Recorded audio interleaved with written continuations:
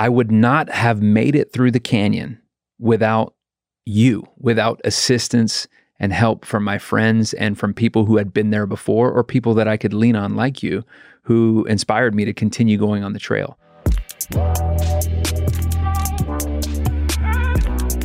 I don't throw darts at a board. I bet on sure things. Read Sun Tzu, The Art of War.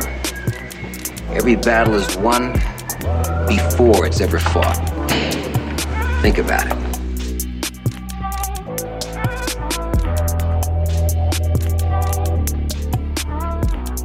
Welcome, closers, to another episode of Profitable Property Management. Today I have Randall Henderson on the show. Randall, thanks for coming on. Hey, thanks for having me. Welcome, everybody. Glad to be with you here, man. You and I have had some fun adventures as of late. I want to talk through the times that we've seen each other lately. I want to hear a little bit about your background in the industry and hear about where you're headed and where you're going. But let's wind the tape back. Randall, where are you from originally?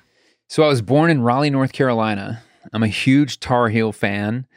I've got family there still, and spent my early years in a family of 7 boys. So it was kind of a Lord of the Flies, kill or be killed situation. So we fought for our food. We were best of friends and worst of enemies. But yeah. Where do you fit in the order? I'm 5th of 7. Ooh, okay. And all of our names start with R. So would you like the rundown? I know I have to do it every time. Robert, Richard, Raymond, Ronald, Randall, Ryan, Russell. Wow. So 7 boys, the 7 R's, as we were known. 7 R's. Yeah, we were kind of a force to be reckoned with in the neighborhood. We're all pretty tall, pretty big guys, and had a lot of time together on the court, actually. So you could field the basketball team, basically. 100%. Well, we actually did field a basketball team several times, going against some colleges and universities.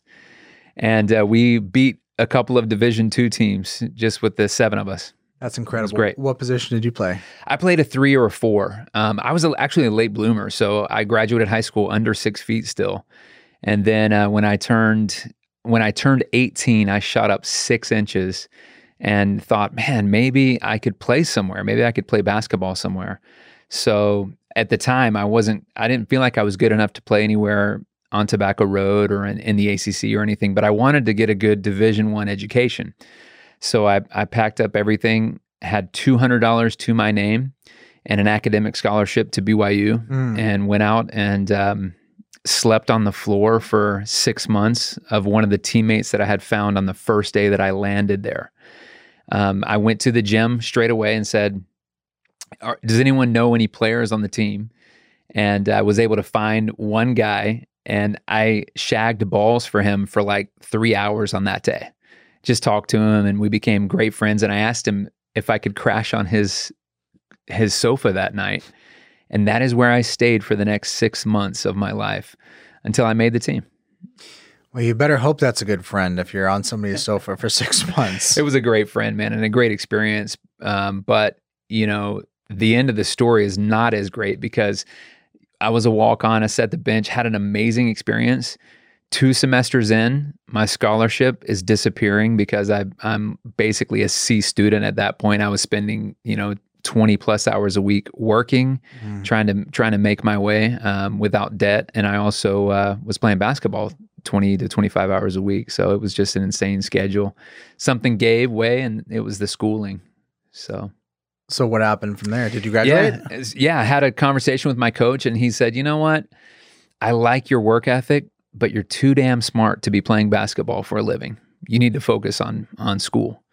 And so I turned my attention back to re-winning that scholarship, which I did a year later, and then was able to come out of school without debt and a degree in mathematics. Did you have any other friends or anybody else you knew in the area? Not really. That was kind of a big jump going out west, leaving Raleigh all the way to Salt Lake City. But I looked forward to it. It was a big thing. I wanted to kind of make my own way. You can imagine with 6 competitors around me, it was important for me to kind of try to make my own mark and get some distance and separation there. So wouldn't have guessed a degree in mathematics. Was that meant to pivot or segue into something specific? And did you ever use any of it? I actually started out in electrical engineering and then just fell in love with the math side, not so much on the actually applied, but more on just the theory. So I loved the logic that was involved there. There was a right way to do things. And if you could determine the right path to solve a problem, there's just one answer. There's a lot of ways to get it wrong, but there's just one way to get it right. And that was super appealing to me. So I had no plans. In fact, initially I thought maybe I would teach math coming out of school. But I just felt like maybe there was something bigger waiting for me. So started looking at sales. I was always good with people and was hired on very early in a pharmaceutical company, Eli Lilly out of Indianapolis. And so I started selling drugs to doctors, which was a fantastic job coming out of college. So you get into pharmaceuticals. What was that? Pharmaceuticals has some assumptions about it, that doctor interaction. For sure. What was the vibe like? Yeah, so I would say it was as much marketing and market share as it was sales, because like you literally drive around for 6 or 8 hours a day. You've got a territory that's pretty big. It covered, I had Utah, Idaho, and Wyoming. But I would drive around for 8 hours a day for about 3 minutes of FaceTime. Because the people that you're calling on are extremely busy. They have reps all day lined up to sell to them. It's big money. You're spending a lot. You're trying to get their attention.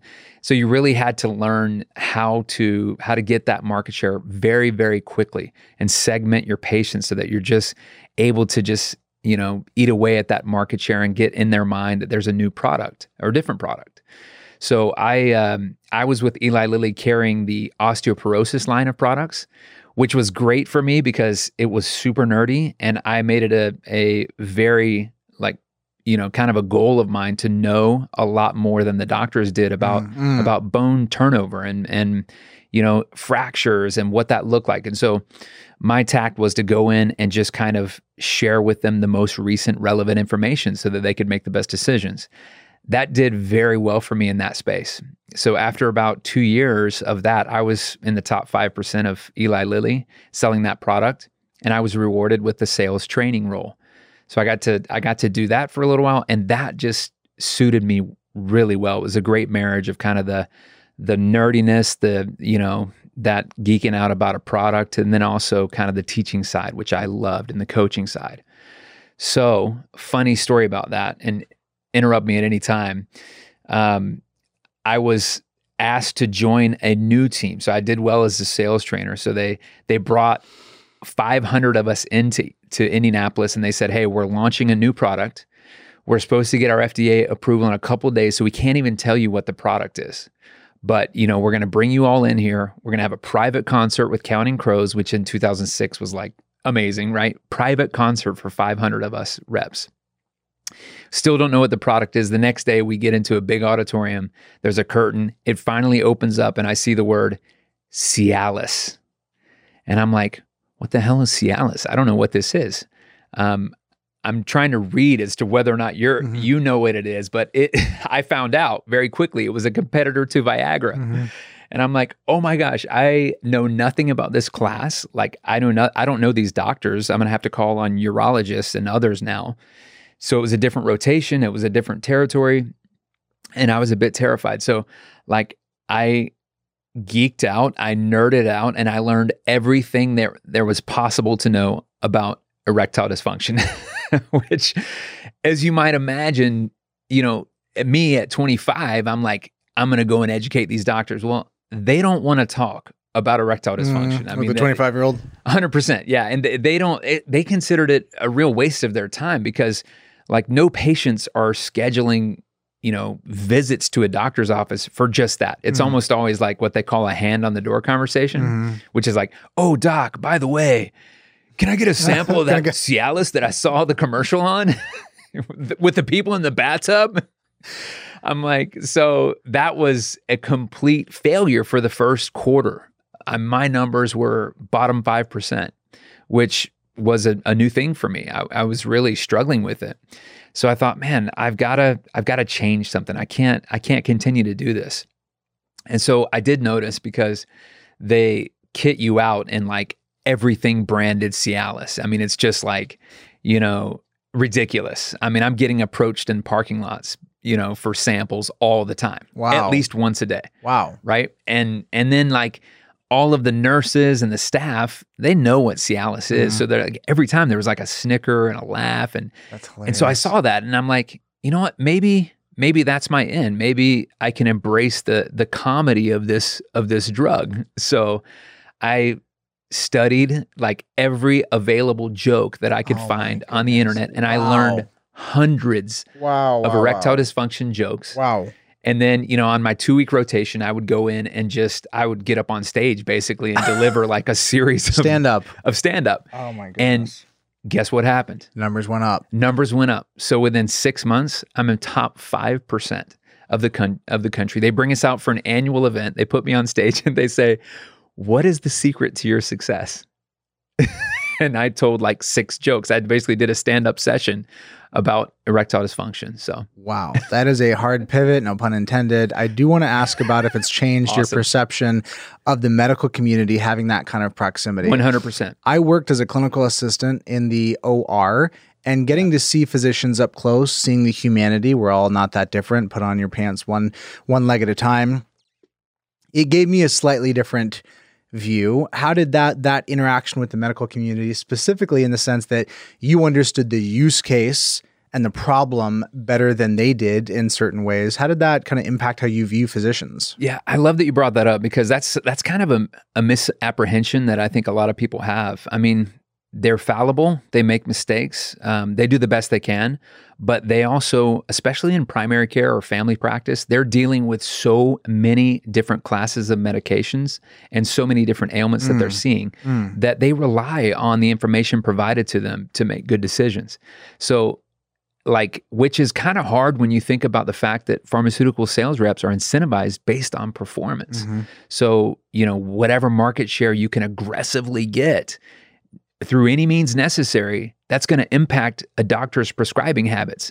Now, if that's your mom you're talking about as a patient, that should scare you a little bit. So I definitely walked away thinking, you know what? I appreciate the medical field, but I'm always going to go for second opinions. I'm always going to do my own research and as much of that as I can because they just have so much on their plate and I'd rather go in prepared. So that's my advice to anybody listening. How do you think about something like the opioid epidemic? Do you just assume that's just foul play kind of at hand? For sure. I think there's enough fault there to go to both the pharmaceutical industry and the prescribers as well.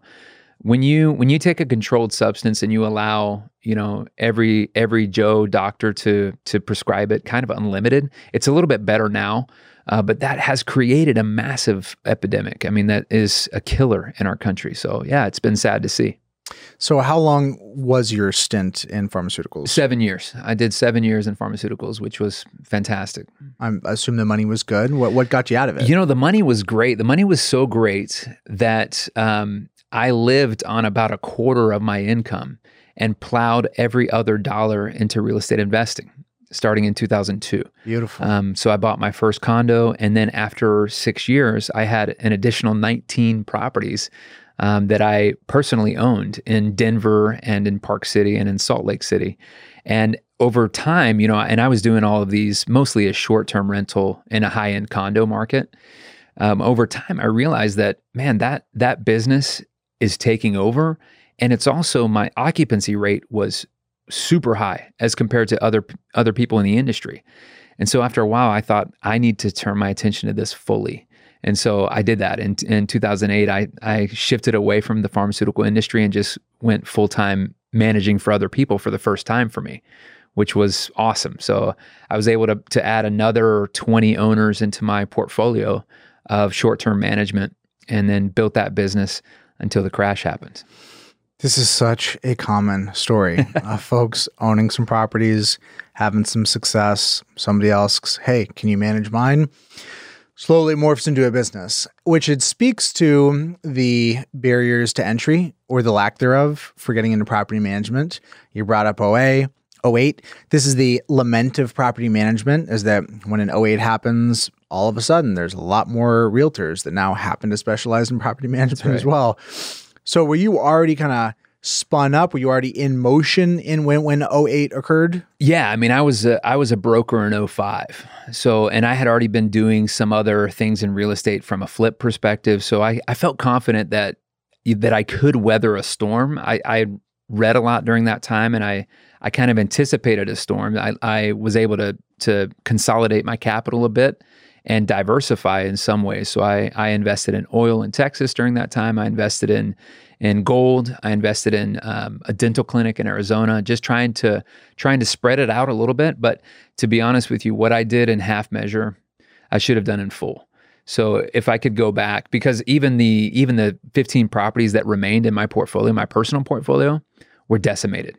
When kind of that business travel stopped and the vacation travel stopped in '08, '09, and 10, that just destroyed my business. So the only properties that survived were the long-term rentals. And that was a very small percentage of what I was managing and what I owned. And did that create a bias from there towards long-term versus For sure. short-term? Definitely, I would say that.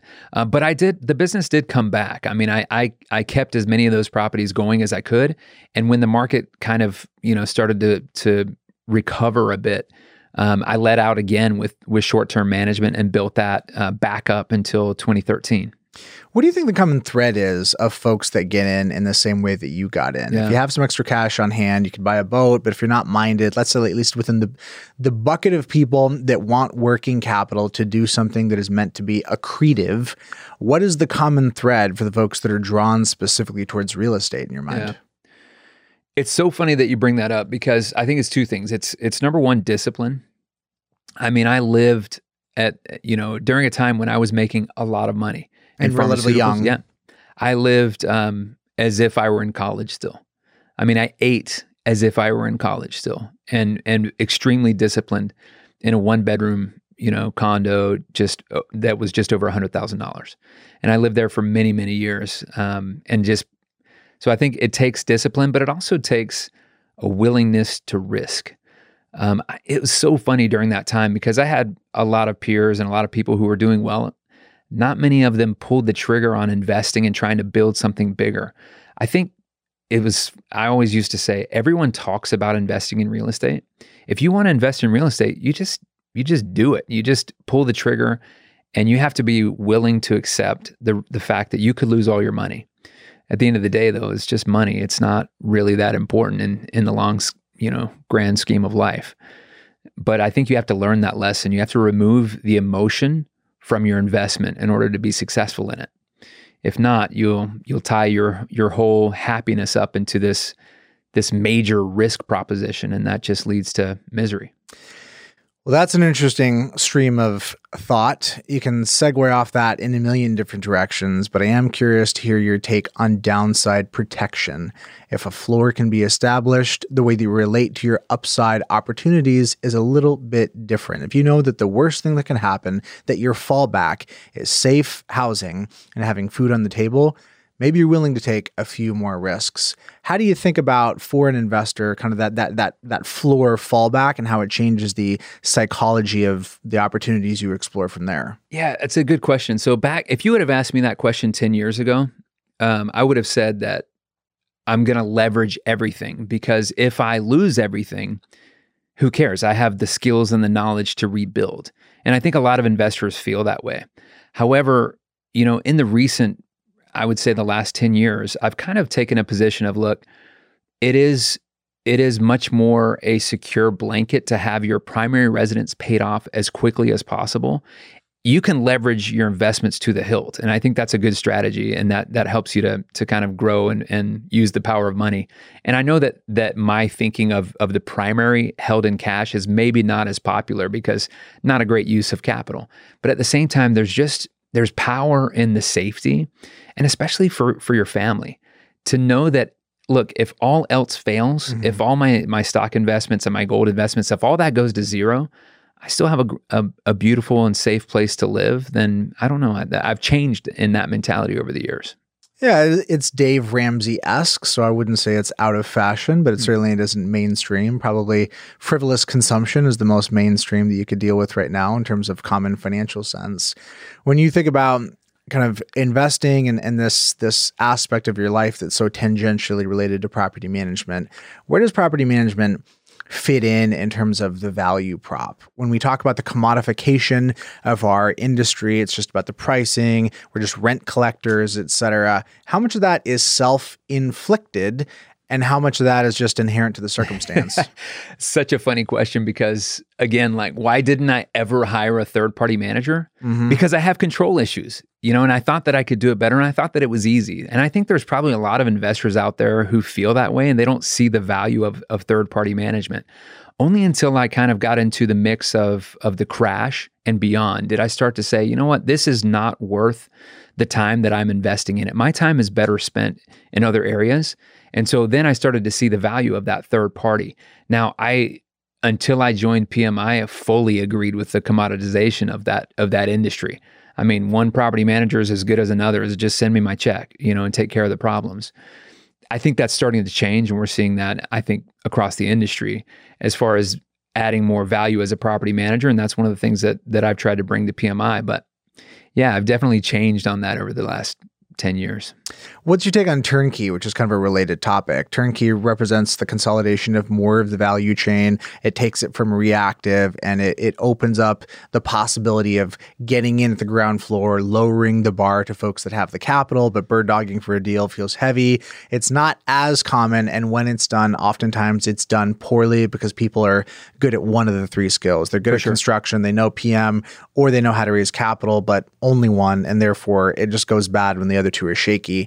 What's your take on turnkey? Yeah, so it's a great line of thinking to go down. The problem is that when you do that, which I think is happening in the industry because of new money and money that's come into our space for the first time ever. We've never had, in 2011, Goldman Sachs never entered the single family space. Well, what happens when they do is that all of a sudden every Joe Schmo investor is like, holy cow, I need to turn my attention to single family. And we've seen the results of that. And I think that goes to the kind of this turnkey idea. The problem is that the property managers as a whole, I don't think we're up to speed and ready to deliver that kind of service to the investor. And I think we're still struggling to play catch up a bit in trying to understand and provide immense value. We know that institutional investors don't value third-party property management. I mean, we've heard that, many, many times. And so the challenge to property management is create enough value, be an asset to your investor rather than a drag on their balance sheet, which is pretty tough, I think, for most property management to overcome. So how do you crack the nut? I mean, that's a great concept, an asset, not a drag. That seems to describe pretty well the hurdle that folks would need to get over in order to really see value. You can tackle that on the consultative. I'm going to help you get more deals. I'm going to do some pocket listings, get you some inventory you wouldn't have access to. It could be on the maintenance side. It could be, we have bulk pricing. What feels like, if you were going to stack rank the buckets and the levers that a PM has available to actually make good on that premise, what would it be for you? Number one is return on the asset. So how many property managers in this country right now are having, let's say quarterly, or maybe even, let's give them a break, every 6 months, are having investment reviews with their clients? Very, very few that I know of. The ones that are doing it though, they're winning. They're what I call fishing in their own pond. They're delivering value by giving a return, a noted return. Here is the return on your asset. Here's how much cash you had, and here's how much you have now. Here's the equity that you've created through our management in that property. Would you like to now use that equity to move over here into this property? And by the way, here's a lending partner that I have, and I'll also be your agent on the deal. That type of conversation is number one. Number two is maintenance. I don't believe so. I'll give you an example of this. Why does a property manager's phone ring from that? If you're going to have somebody who's in that 65% category of people who self-manage, you know why the phone rings to the property manager? Something bad happened. Something bad happened. Absolutely. That's why close rates are very high in property management, because if you're the Advil to the problem, they're going to hire you. If you have the first meaningful conversation about their property, 9 times out of 10, you're going to get the business. But the point is that they don't pick up the phone until they feel pain. And so we're not providing any value to them prior to that. until there's a maintenance issue and until there's a tenant that hasn't paid rent, and needs to be evicted. That's when a property manager's phone number rings. So to overcome that and to fight that, I think property managers have to figure out how to add value outside of that, or that's one way. The other way is to remove the cost, somehow to make it so easy for an investor to use a property manager that they just can't say no. The removal of friction is a common theme Absolutely. in customer service. You think about delivering happiness, Tony C. talk a lot about customer delight. It's exciting. That's cool. I think another angle on that is just the removal of friction. So instead of giving somebody a gift on their birthday, which, love that kind of direction, the removal of friction is an almost invisible, unseen benefit. How do you make everything just kind of flow together better? The capacity that you act in at PMI, what is the scope of the impact that you're trying to make for the franchisees that you work with? Yeah. So my title at PMI currently is the Vice President of Residential and Commercial. And basically, I oversee the portfolios, and that means the offering of property management. So I'm responsible to build a better mousetrap and help our franchisees adapt it and then use it to make more money per door and provide more value to owners and client and tenants. And so that's kind of the purview that I have. We currently have 25,000 residential properties and about 1,000 buildings, commercial buildings that we're managing. And so it's been a heck of a time trying to build value in that portfolio. So what does that break out to in terms of the average number of properties per franchisee ballpark? It's about 150. Okay. And we've had a lot of aggressive growth lately. So we're adding a ton of new franchisees with zero coming out of the gate. Sure. So they're at profile of around 150. They're kind of on that cusp of somewhere in between solo entrepreneurship, staring into the abyss, asking themselves, do I really want to build an organization? Yeah. And there's no judgment. There's no right, wrong there. For many folks, solo entrepreneurship is a great way to have a nice income. And for other folks, it's bitterly disappointing because they want to build an organization, a management structure.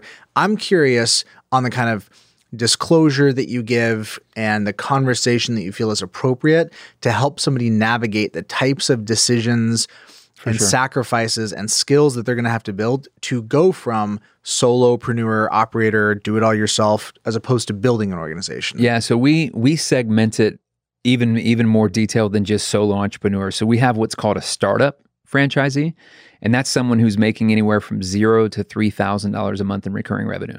After that startup, you move into the solo, what we call the solo property manager, anywhere from $3,000 to $8,000 a month in recurring revenue. After that, you enter the growth phase, which is where most people get stuck after about 2 to 3 years. That's anywhere from $8,000 to $32,000 a month in revenue, in recurring revenue. And then after that is the strategic investor, the strategic property manager, $32,000 plus. So you are absolutely correct that the challenges that are facing a startup and a solo entrepreneur are extremely different than those facing a larger market. So we've tried to build programs that created significant value at the right time for that person. So coming out of the gate, it's technician skills all the way. It is, how do you do property management? In our experience, that takes about 6 to 8 months to learn the operational side of property management and start to be confident. Heavy focus during that time on sales skills and close rates and generating leads and all of those things. They're spending on average anywhere from $1,500 to $3,000 a month in lead generation. And they should have a 50% plus close rate on the leads that are incoming during that time. Once they hit that next phase, the solo, it's time to think about, okay, how do you scale? And you've got to prep for scale. So we move from teaching technician skills to teaching manager skills and making that first hire and getting comfortable with that. Our new model includes a remote team member at that point as well, and kind of building out the training.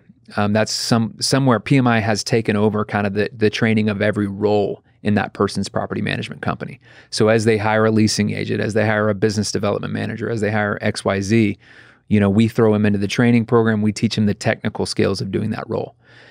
Once you're able to kind of push through that difficult section of what we call a stuck in transition, anyone who's in startup or solo, into growth, we switch from, we started in technician, we move to manager skills, and then we actually start building entrepreneur skills as a someone in growth. Once you hit that $8,000 a month in revenue, all of a sudden you need to start stepping back from your business. You need to start setting up systems and processes that allow you to work on the business rather than in the business. And so we implement EOS with them at that point. We work through, how that skill transfer works and how they should be aligning their company to grow. And then those that can succeed, make it into strategic, and then it's heavy EOS. It's a full EOS implementation at that point. How do you handle the segmentation of coaching? I get the brackets that you just described. You can handle segmentation based on geography, based on top line revenue. At Profit Coach, we actually do it based on net operating income, right, which is really interesting because you can have somebody managing 1,000 units and 100 units in the same group. That gets a little awkward. How do you guys handle the assignment of coaches based on segmentation? Yeah, so it's geographical right now, and this is a pretty new model for us. I mean, we launched the franchise business coach model only about 18 months ago, and we've hired now I want to say 8 franchise business coaches that are across different regions. We found that to be effective because in property management you will see significant differences in Washington compared to California compared to Florida, and so it makes sense to have regionally based franchise business coaches. Now, I will say this: there's a bit of a segmentation that happens on both the region, but also on the size of business, because the franchise business coaches that we're hiring, they are experienced in dealing with small to mid-sized companies. Once they kind of reach into that strategic level, we're not providing as much value anymore. And so we've elevated the support and the coaching at that point to my level. For those companies. So for example, right now I've got between 25 and 35 companies that I work with that are in that strategic group in residential management. And so we work on much higher level things. We have group calls together. We start to attack some of the bigger issues that they're having in their companies. Let's talk about some of those bigger issues. You and I mentioned offline before we started, disruption and changes in the industry. There's outside capital coming in, there's changes, there's technology. Sometimes there can feel like some whiplash for smaller operators for sure, that just want to be good at their job. They want to be great at property management and deliver a good service. Yeah. And it's a little bit of a buzzkill to have all these external factors coming in, including the eviction moratorium. There's a lot flying at the small independent property management company. What do you see changing in the landscape, and what do you see staying the same? Well, that's a huge question. I think at a high level, again, you have to go back to understanding that the industry is changing very rapidly. So I think I said this yesterday, but if the industry is changing faster than your company is, you won't be in business much longer because you're not adjusting to what's coming and what's happening. So from a high level, it's a strength and a weakness to be at PMI in some ways because we do have so many new property managers, but at the same time, we have 340 companies on the ground who are gathering intel and gathering data of what's happening in their local markets. I think in the future, though, we are seeing the investor profile change. And you have the 35%, which when I say the 35%, I'm talking about of those properties that are managed, that are investment properties in the United States where the management is third party. The other 65%, the big blue ocean that we always talk about, is self-managed investors. So if you look at technology and the way single-family residential has gone mainstream for investing, which segment do you think will grow? The segment who will hire a property manager or the segment who will self-manage? In my mind and in our strategy, it's the segment who will self-manage. And so if we want to stop fighting over the 35%, we need to find a way to get in front of and speak to the 65%. And we're anticipating and gearing up for ways to add more value and think of new ways to provide property management to those people. One example of that could be a complete a la carte model where you're just saying, hey, you know what? You do your own management. We're here for the eviction when you need us. We're here for the maintenance when you need us. And I feel like, again, I've hammered on those two earlier. Those are the two big areas of value add that an individual property or individual investor They don't have access to the maintenance lists that a property manager does, a vetted, insured, people that they have trust and confidence in. And they don't know how to handle evictions. So that's a unique attribute that we have. So the question is, where do you find those 65%? Because they're not the ones calling you. So how do you find them? And that's kind of what we're brainstorming and what we're working through now is how to get in front of them. Where are they? Well, they're on their phones. They're in an app, especially this next generation. They're using an app to manage their own property. What app are they using? Would it be possible to find a partnership with one of those apps to give them access to be able to click on the PMI shield inside of that app just in case they need a la carte management, just in case they need eviction or, maintenance services? Hey, here's PMI's recommended maintenance vendor list, right? For that market.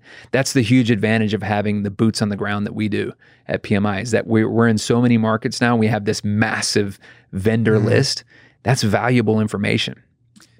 Randall, what's interesting is as you talk about this and you talk DIY, you're getting closer to the B2C side of the industry. Our world, it's B2B. It really is. PM, it is. Now, on that B2C side, you have a lot of excitement and you have some vendors that sit on both sides. Yeah. I observe a little bit of ill will, dare I say, from some PMs that look at vendors that are serving both the professional property manager and direct to consumer, as opposed to only serving and enabling the professional property manager. Maybe they feel like there's a bit of an end run, but there is a lot of interest and a lot of money to be had in the direct-to-consumer model. Think about companies like Cozy, Avail, Tenant Cloud, all of these softwares. When you go to the homepage, they make you feel like, well, how hard is it? Yeah. I mean, you get the impression of like, well, they have all the tools. It's a tool. That's the job, is basically a tool. And you're highlighting the places that clearly and obviously a tool cannot facilitate. A tool is never going to be able to evict someone without, there being risk to you. A tool is never going to be able to comprehensively deal with maintenance jobs.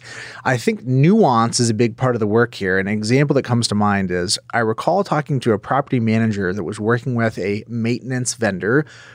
And I'd heard some negative feedback about the maintenance vendor, and they said, actually, I think they're great. What we realized is when we stopped giving them 100% of work orders and we started only giving them 90, 80% and clawing back that 10% where we could have reasonably predicted in advance that type of job and the associated complexity wasn't likely to go well, then we were really happy with what they did for the other 70%. Nuance is kind of the whole game, and that's what you're getting at here. A lot of these DIY folks can do many of the basics, but there are some situations that they can't. Now, is the point that you're making, or is your premise here that there's money to be made in an a la carte model, or that rather that a la carte can be a stair step to full service management? No, I think that's limited thinking, because you're always going to have the people that do not want to pay for the property management. I was one myself. Right? I didn't even think of hiring a third-party property manager because it's not that hard. At least that's what I thought. Most of the time. Right. Most of the time it's not. So why would I hire a property manager third party when it's easy most of the time? When it gets hard, I would love to have a property manager on speed dial who can help me with the problems that come up. Probably at a premium. Right. Absolutely. So I think there is room, and a la carte is just one idea. It's just one way to think of a new and different way to do business as a property manager. But I mean, this is going to be a huge comparison here, and I don't want to be too far and too ridiculous. But 10 years ago, if you had a room of 500 people and you asked them to raise their hand of who rode in a taxi in the past year, you would get very few hands up. And then you ask who rode in an Uber in the past year, you'd get every hand up.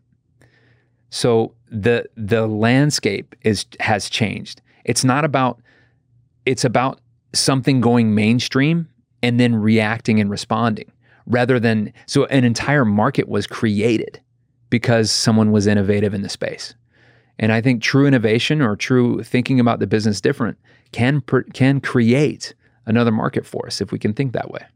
If you can't beat them, join them. Find another way to get creative and work with the DIYs. Okay, I'm picking up what you're laying down, but like you said, a million different ways to skin a cat. Let's hone in on the tech piece, which is tied in, right? All of this, these hairy tasks, maintenance being a great example, there is a lot of money and a lot of tech being thrown For sure. at maintenance with the hope of making that go away. What technology plays are of interest to you? What do you see that's exciting? What are you willing to lean on? There's novelty, and then there's something you're willing to put some weight on, and that's when things get real. Yeah, we're struggling with that, to be quite honest with you. I mean, we have, I think I mentioned this, but we have a tech stack that is 14 deep right now. 14 different tech providers. I mean, that is way too many to do that. And we're doing that to try to create a unique experience in property management. But the reality is that, everyone is trying to create that same experience, and we're all kind of like, running together as a pack. I think to truly get out in front, there's going to have to be some new piece of disruptive technology. And I don't know what that looks like, but I would like to be a part of it. And so I would like to put it out there, that, hey, we are open to exploring and looking at new ways of doing business. Anyone who's listening, reach out to us. We're thinking about these things all the time.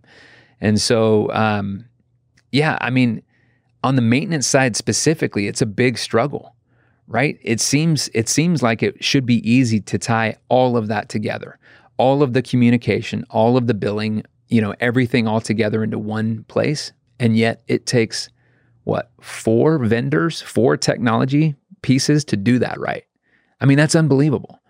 So I feel that same way about leasing. I feel that same way about screening. I mean, everything is just way over the top complex. It's the reason why we went to a workflow automation to try to unify those things and create consistency in the model. But even within the workflow steps, so let's say in leasing, or I'll stay in maintenance.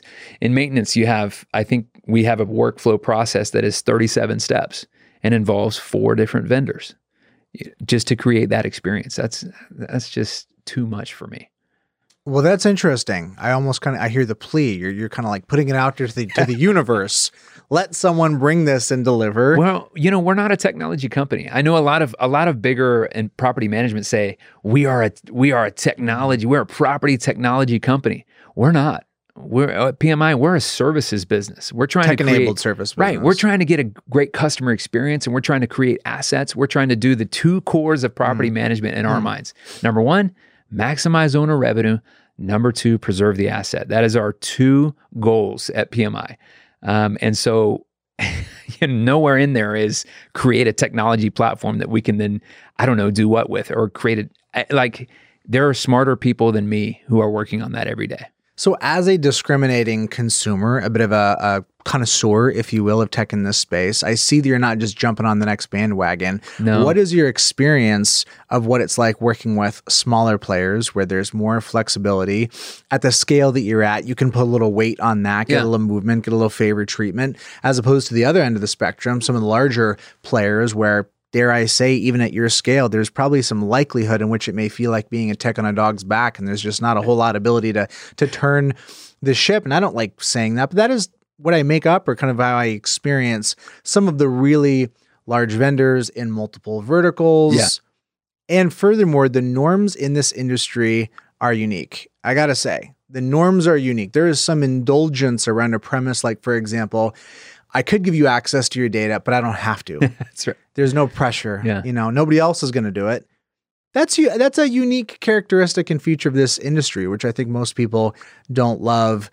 What's your experience working with smaller and larger vendors, pros and cons? Yeah. So you make a great point, because I think for the first time, PMI is starting to get a little bit of looks from some of the bigger providers of tech in the multifamily space. I'll give you an example of that with one vendor that has now entered into a relationship with us currently, and that's Conservice, which is a utility billing company, typically only in the multifamily space. And you want to talk about a tick on a dog's back? Greystar has 800,000 properties that they're managing. We're at 25,000. Right? We are nothing compared to them, but it has been nice to start to attract some of the services that have been provided for years and years on the multifamily side are just now making their way into single family, which blows my mind. But it's been extremely frustrating on the flip side, addressing what you brought up around access to data. For example, how do you run a business without a good BI tool? You can't, especially not a company that is larger than 5 people. You need business intelligence and try integrating that with any of the current options that are on the market today for property management, and you just run into a brick wall. I mean, we crashed the servers. PMI crashed the servers of one of the biggest players on the single family software side because of just trying to get reports out, right? We didn't realize this, but we had stacked, we couldn't API in, couldn't build that, right? So we had to export reports. A steady stream. Every night, yeah. And so unbeknownst to us, the first time it was run, completely shut down everything for 12 hours at that company. And that is just like, all we want is our data. All we want to do is segment our data and understand what's happening and what are our vacant days across the franchise and what's our revenue per door. All the basics that you need to run a property management company, we couldn't even get out. I mean, it was ridiculous. So it's incredibly frustrating. And it's one of the reasons why I don't feel like this current crop of software companies that we talk about all the time are the solution for the future of property management core software. I'm not talking about some of these, maintenance vendors and other people who I do believe are very innovative in the space. I'm talking about the core people that you hear about in property management software. We need to level up. We need a new player. We need new blood. We need someone who thinks differently about the space. And I'm sure there's many vendors thinking right now, he's talking about me, I hope. Well, this is me handing you a magic wand. If you're going to wave the magic wand broadly, what would you like to see if there was a big shift and change in the technological landscape? Is it open APIs, data portability? Is it features that don't exist? Is it consolidation where instead of 14, it's one vendor? What is it? Yeah. Yes, and yes, I think. You have to have consolidation of some kind, but you also still have to have flexibility because there are going to be one-off pieces of data that you want. So absolutely, a wide open API and a commitment to build. A commitment to build for players who are in the single family space. That's what it's going to take, I think, for someone to break through. And there are some up and coming players in that space that are very interesting. And so we're kind of excited to explore those potential opportunities for us. Love talking tech. It's in my DNA. I also love talking people, sometimes even more so. Tell me what the lessons you've learned. What's it look like as a people manager? You obviously have that people bent. You've been in sales previously. I like the phrase that the strength of the owner is the weakness of the business. That's a poundism from my partner, Jeremy, former partner, Jeremy. And it basically just means that the thing that you're really good at and that you intuit oftentimes is harder to transfer because you're just good at it. You're not like thinking about it. You just do it well. What skills have you been strong at that you've really had to flex up to learn how to train and communicate didactically to others? That is a very tough question because it's funny. A lot of people look at PMI and they think, oh my gosh, 25,000 properties. That's so many properties. But the reality is on the franchisor side, our interest in a franchisee's business is to grow and support them. We are not managing from corporate, from Utah, 25,000 doors. I'm managing 340 or 350 franchises and trying to inspire and lead them and get a few pennies on each dollar that they make, right? So that is the business that I'm in. So when you talk about, big company versus small company, and that's where I go to on kind of leading into that strength and weakness discussion, it has been a challenge for us to transfer the strengths at our company and create people who also exhibit those and can build. So, for example, I've always loved teaching. I'm a great teacher, which has boded well for the early stages of PMI's growth. But now we're struggling because the education is now, 5-6 years old, and I don't have the time or the ability to go back and redo it. And so it's just a struggle. So I feel the pain in your statement. We also have the same thing with our CEO, Steve Hart.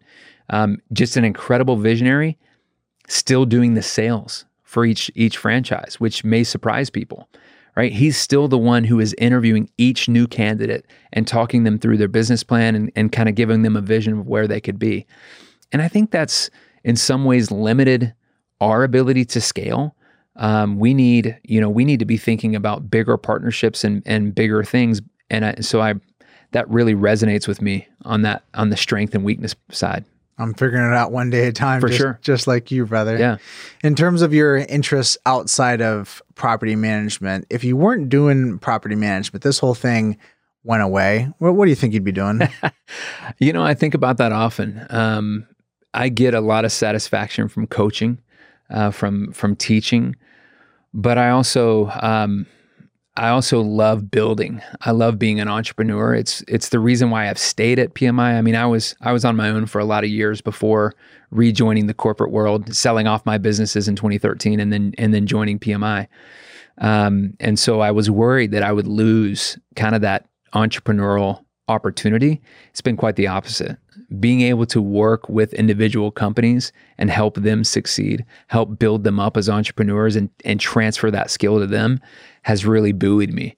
So if I could find another job where I was still able to transfer knowledge and to teach, I mean, at the end of the day, like, I think the math teacher is still inside of me.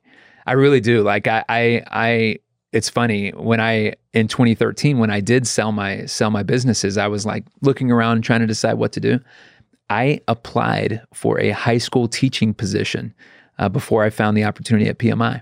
Wow. So that was, I'm kind of always drawn to that level, just that teacher-student interaction, the light that comes on when you see someone learn something. It's really cool. I just love it. Tell me one story about one franchisee where you had the pleasure of seeing and facilitating a huge amount of growth. Yeah, there are so many, because all types buy a franchise.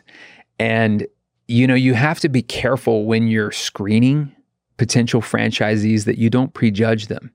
I'll give you an example. I mean, we sold a franchise to someone in Texas, to an older gentleman, a gentleman who had a career, and so I'm thinking the hustle and bustle of what it takes to build a new business. I'm not sure if this guy is going to be able to do it, and he struggled out of the gate. So we still sell the franchise to him because of his passion and his dream of doing this, even at an advanced age. But watching him struggle was extremely tough. I mean, I build such a close relationship with these people, and I know you understand that from like a coaching perspective, what that means.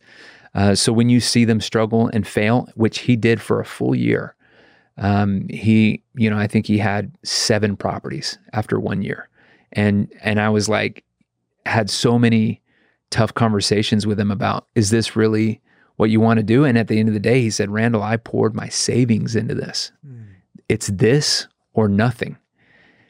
And so those calls are, they wake you up and you think, okay, what are we going to do next? What is the next thing we're going to work on together? He started to get some run. He started to change the way he was talking. He brought the passion and the desperation of someone who needed to make it work, and he conveyed that to his clients, and it was amazing. It was like something shifted in him. There was no more second guessing his pitch. He was on the money every time. I am the best property manager in this market for you, and here's why. And this is a guy who is the softest hearted guy. You would never believe that he could do that, but he came out, he found the animal inside of him, and he grew to 70 properties in, I think, 3 or 4 months, just hand over fist. And we're talking organic. Like, this was not like massive portfolios. This guy was, all of the hustle, all of the hard work paid off. And, having that phone call at the end of that, which he's now up over 150 properties, I think, but having the phone call where he's just yelling and yahooing and thinking, and just this old Southern guy just going off about how amazing his journey has been. And that's why I get up every day. That's what we do. It's cool. It feels good. Man, I love that story. Yeah. I can relate to needing the stimulation of having my back against the wall at times in order to stay engaged. I don't know if people who buy a franchise understand that is, even though it's a quote unquote business in a box, the entrepreneurship, the sense of building it yourself is still there. This is not a McDonald's where you're going to come in and have clients from day one. You got to hustle. Your back needs to be against the wall. You need to paint yourself into a corner, which is terrifying for almost everybody. All right. It was terrifying for me. I kept having these conversations. I'll never forget early on in my business. Sorry for another quick story, but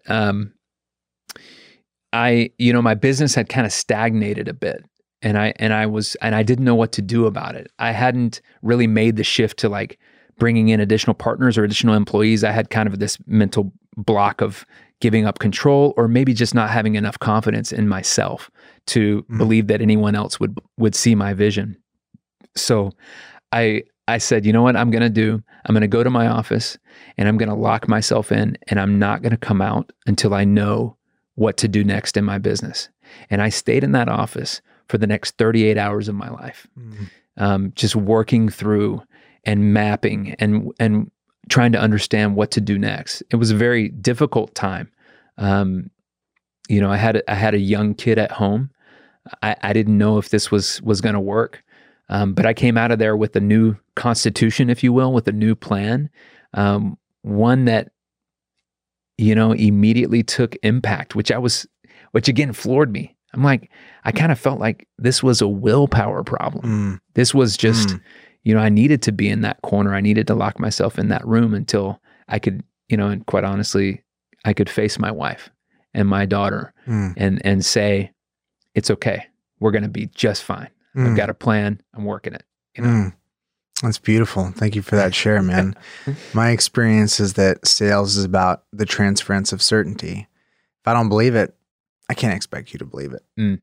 That clarity you can come in and out of can be helped or hindered depending on your proximity to your goals. There's a pattern of goal achievement, and then for a moment, you're kind of lost.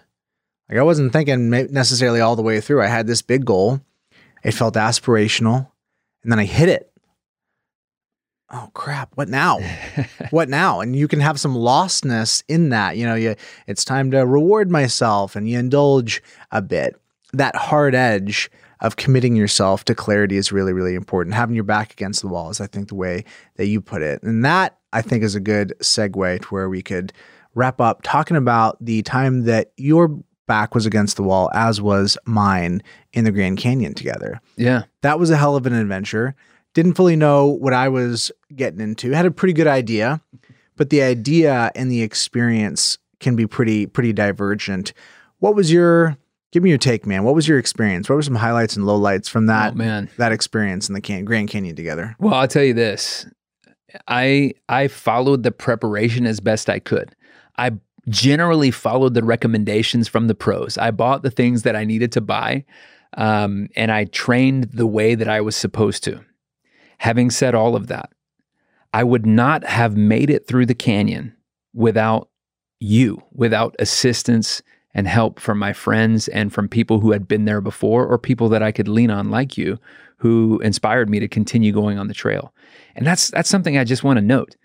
In spite of the preparation, in spite of all I did, I would have failed without adjustments along the way, which I made an adjustment halfway through the day of my salt intake. I hadn't thought that I really needed the salt pills, right? I had food that had the right mix, I thought, which by the way ran out 12 hours into the hike. And so, you know, and it's kind of been a lesson for me, of the power of a group, the power, you know, the old African saying of you go faster alone, but if you want to go far, you go together. And I feel like on that trip, that lesson was made crystal clear to me. But again, I do want to call you out in particular because I didn't know you very well. I had seen you speak on stage several times. I've seen you teach. And so to see you in a different environment, and to watch your, you know, we had a joke. I hope you've mentioned it on the show before, but like one step at a time. That was your mantra for the day. Every time somebody asks you, because you're literally limping along. I mean, literally, I think halfway through the day. My feet got shredded by halfway through, yeah. Limping along, and everyone is checking in with you. Hey, Jordan, how you doing, man? How's it going? Jordan's over there, one step at a time. I'm doing great, one step at a time. And it was the positivity. It was inspiring, man. You set the pace for us for the last, 6 hours of the adventure. And would not have been able to do it without that. So that was a big lesson for me. No matter how much you prepare, no matter what you do, you will fail without adjustments on the trail and without people to help you along the way. Man, I love that share, and it's such a good inverse fit for mine. This is very yin and yang. My share is somewhat the opposite. My share was I was relying on will 100% of the time. I felt undertrained. I felt under-equipped. Randall, it was a kind of a sick joke at the very, very end when I turned on my headlamp. And I had this moment of thinking, I am the worst kind of consumer that pays for something cheap thinking I'm saving money. Because I turned on a 99-cent LED headlamp that I bought from Walmart the night before thinking, I'm no schlub. I'm going to finish before nightfall. I won't need this. And when I turned it on, Randall, that got me about 6 inches of visibility. I remember. In front of my face. I remember. We had to position somebody who had a brighter light right behind you. Exactly. So my level of prep ahead of time was inadequate. And that was a great reflection. That was overconfidence. That was, something along the lines of like, I'm young, I can do it. I can lean on my will. And boy, that was a great reflection, because you know what? I enjoy leaning on my will. My will is strong, but that didn't justify the lack of preparation. And I felt some guilt because I was with other people that I asked to come. And so there was a reflection there for me of, did I prepare? Did I put in the work in advance to be as prepared as I could have? And the answer was no. That was a great lesson and a profound reflection for me. So yes, we finished together. We made it. And boy, what a blessing and a unique introspective moment to be with professional people in a quasi-professional setting, in a moment and an experience that veered about as far as you can off of a professional roadmap. I was going to say, it got real personal real fast. Real quick. Yep, it did, especially when one of our members of the hike went down halfway through. Yep. And, had to be rehydrated, invigorated with salt, with carbs. I mean, the guy struggled. And if not for the people on that hike, I honestly believe that he would not have made it out. That's also sobering, but yeah, I agree, going into that personal place real fast. And it's cool to see, people's personality, people's determination, and people's spirit shine through in a situation like that. I was really blessed to see Tony's leadership. Agreed. And to see the way that he stepped up and was able to step in there. That was another aspect of the reflection. Yeah. I made it. I stayed with our group. What was about 6 people that was in our squad out of a total of 20 something. The last group that you're referring to, I didn't have the stamina to go back there and drag somebody else out of the canyon. That's a pretty serious feeling, You go into a casual social interaction, and now you have the possibility that something profoundly bad, potentially including death, could happen, and you're not going to be able to help that person because of your own physical limitations. That's a mind trip. In what other circumstance could you witness something that crazy and horrible happening to someone and walk away? Yep. Rare. The question came up the other day, would you do it again? For both of us, the answer was yes. And I think if I reflect on why, it's just such a unique experience to be in that kind of situation, and you get to test yourself. And I think that's what it came down to for me. It was just that test of what's in you. Yeah. So it's a mix of the achievement of what we did, but I think there's also this humbling nature, which you're talking about, and it's not just, it's also the beauty of the hike and the smallness that we are in this Grand Canyon, pun intended, but also just, knowing that I couldn't have helped. Knowing that I didn't have the strength to go back, and watching those guys not just go back and commit fully, but also turn around 2 hours later and do it the other direction the next morning when I can barely walk. It was an inspirational and incredible, and quite frankly, humbling to an ex-athlete who,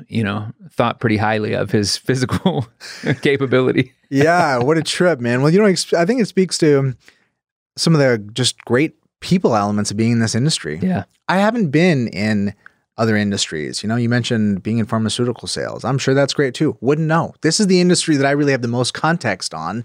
And I choose to believe that it's special in that way, that there's this depth of relationship that is far beyond transactional. And that really adds a lot of depth to the personal experience of being in it. Yeah. In my experience, it is different. It is unique. And I don't know if it's kind of this brothers and sisters in arms, like in the trenches. I don't know if it's that, or if it's just, I haven't figured it out yet, But I agree that there is something unique. People like Tony and others who share and lead and inspire are everywhere in this industry. I mean, I don't think that I've come across another industry full of high integrity people, full of high integrity people like this one. It's been amazing. Well, aren't we blessed, man? I'm grateful to be in this industry, and I'm grateful for people like you that want to give back. I appreciate you coming on. Absolutely. As we wrap up, final question for you. Randall, what is one cause that you find worthy and why? That is a powerful question. For me, the biggest driver in my life is family.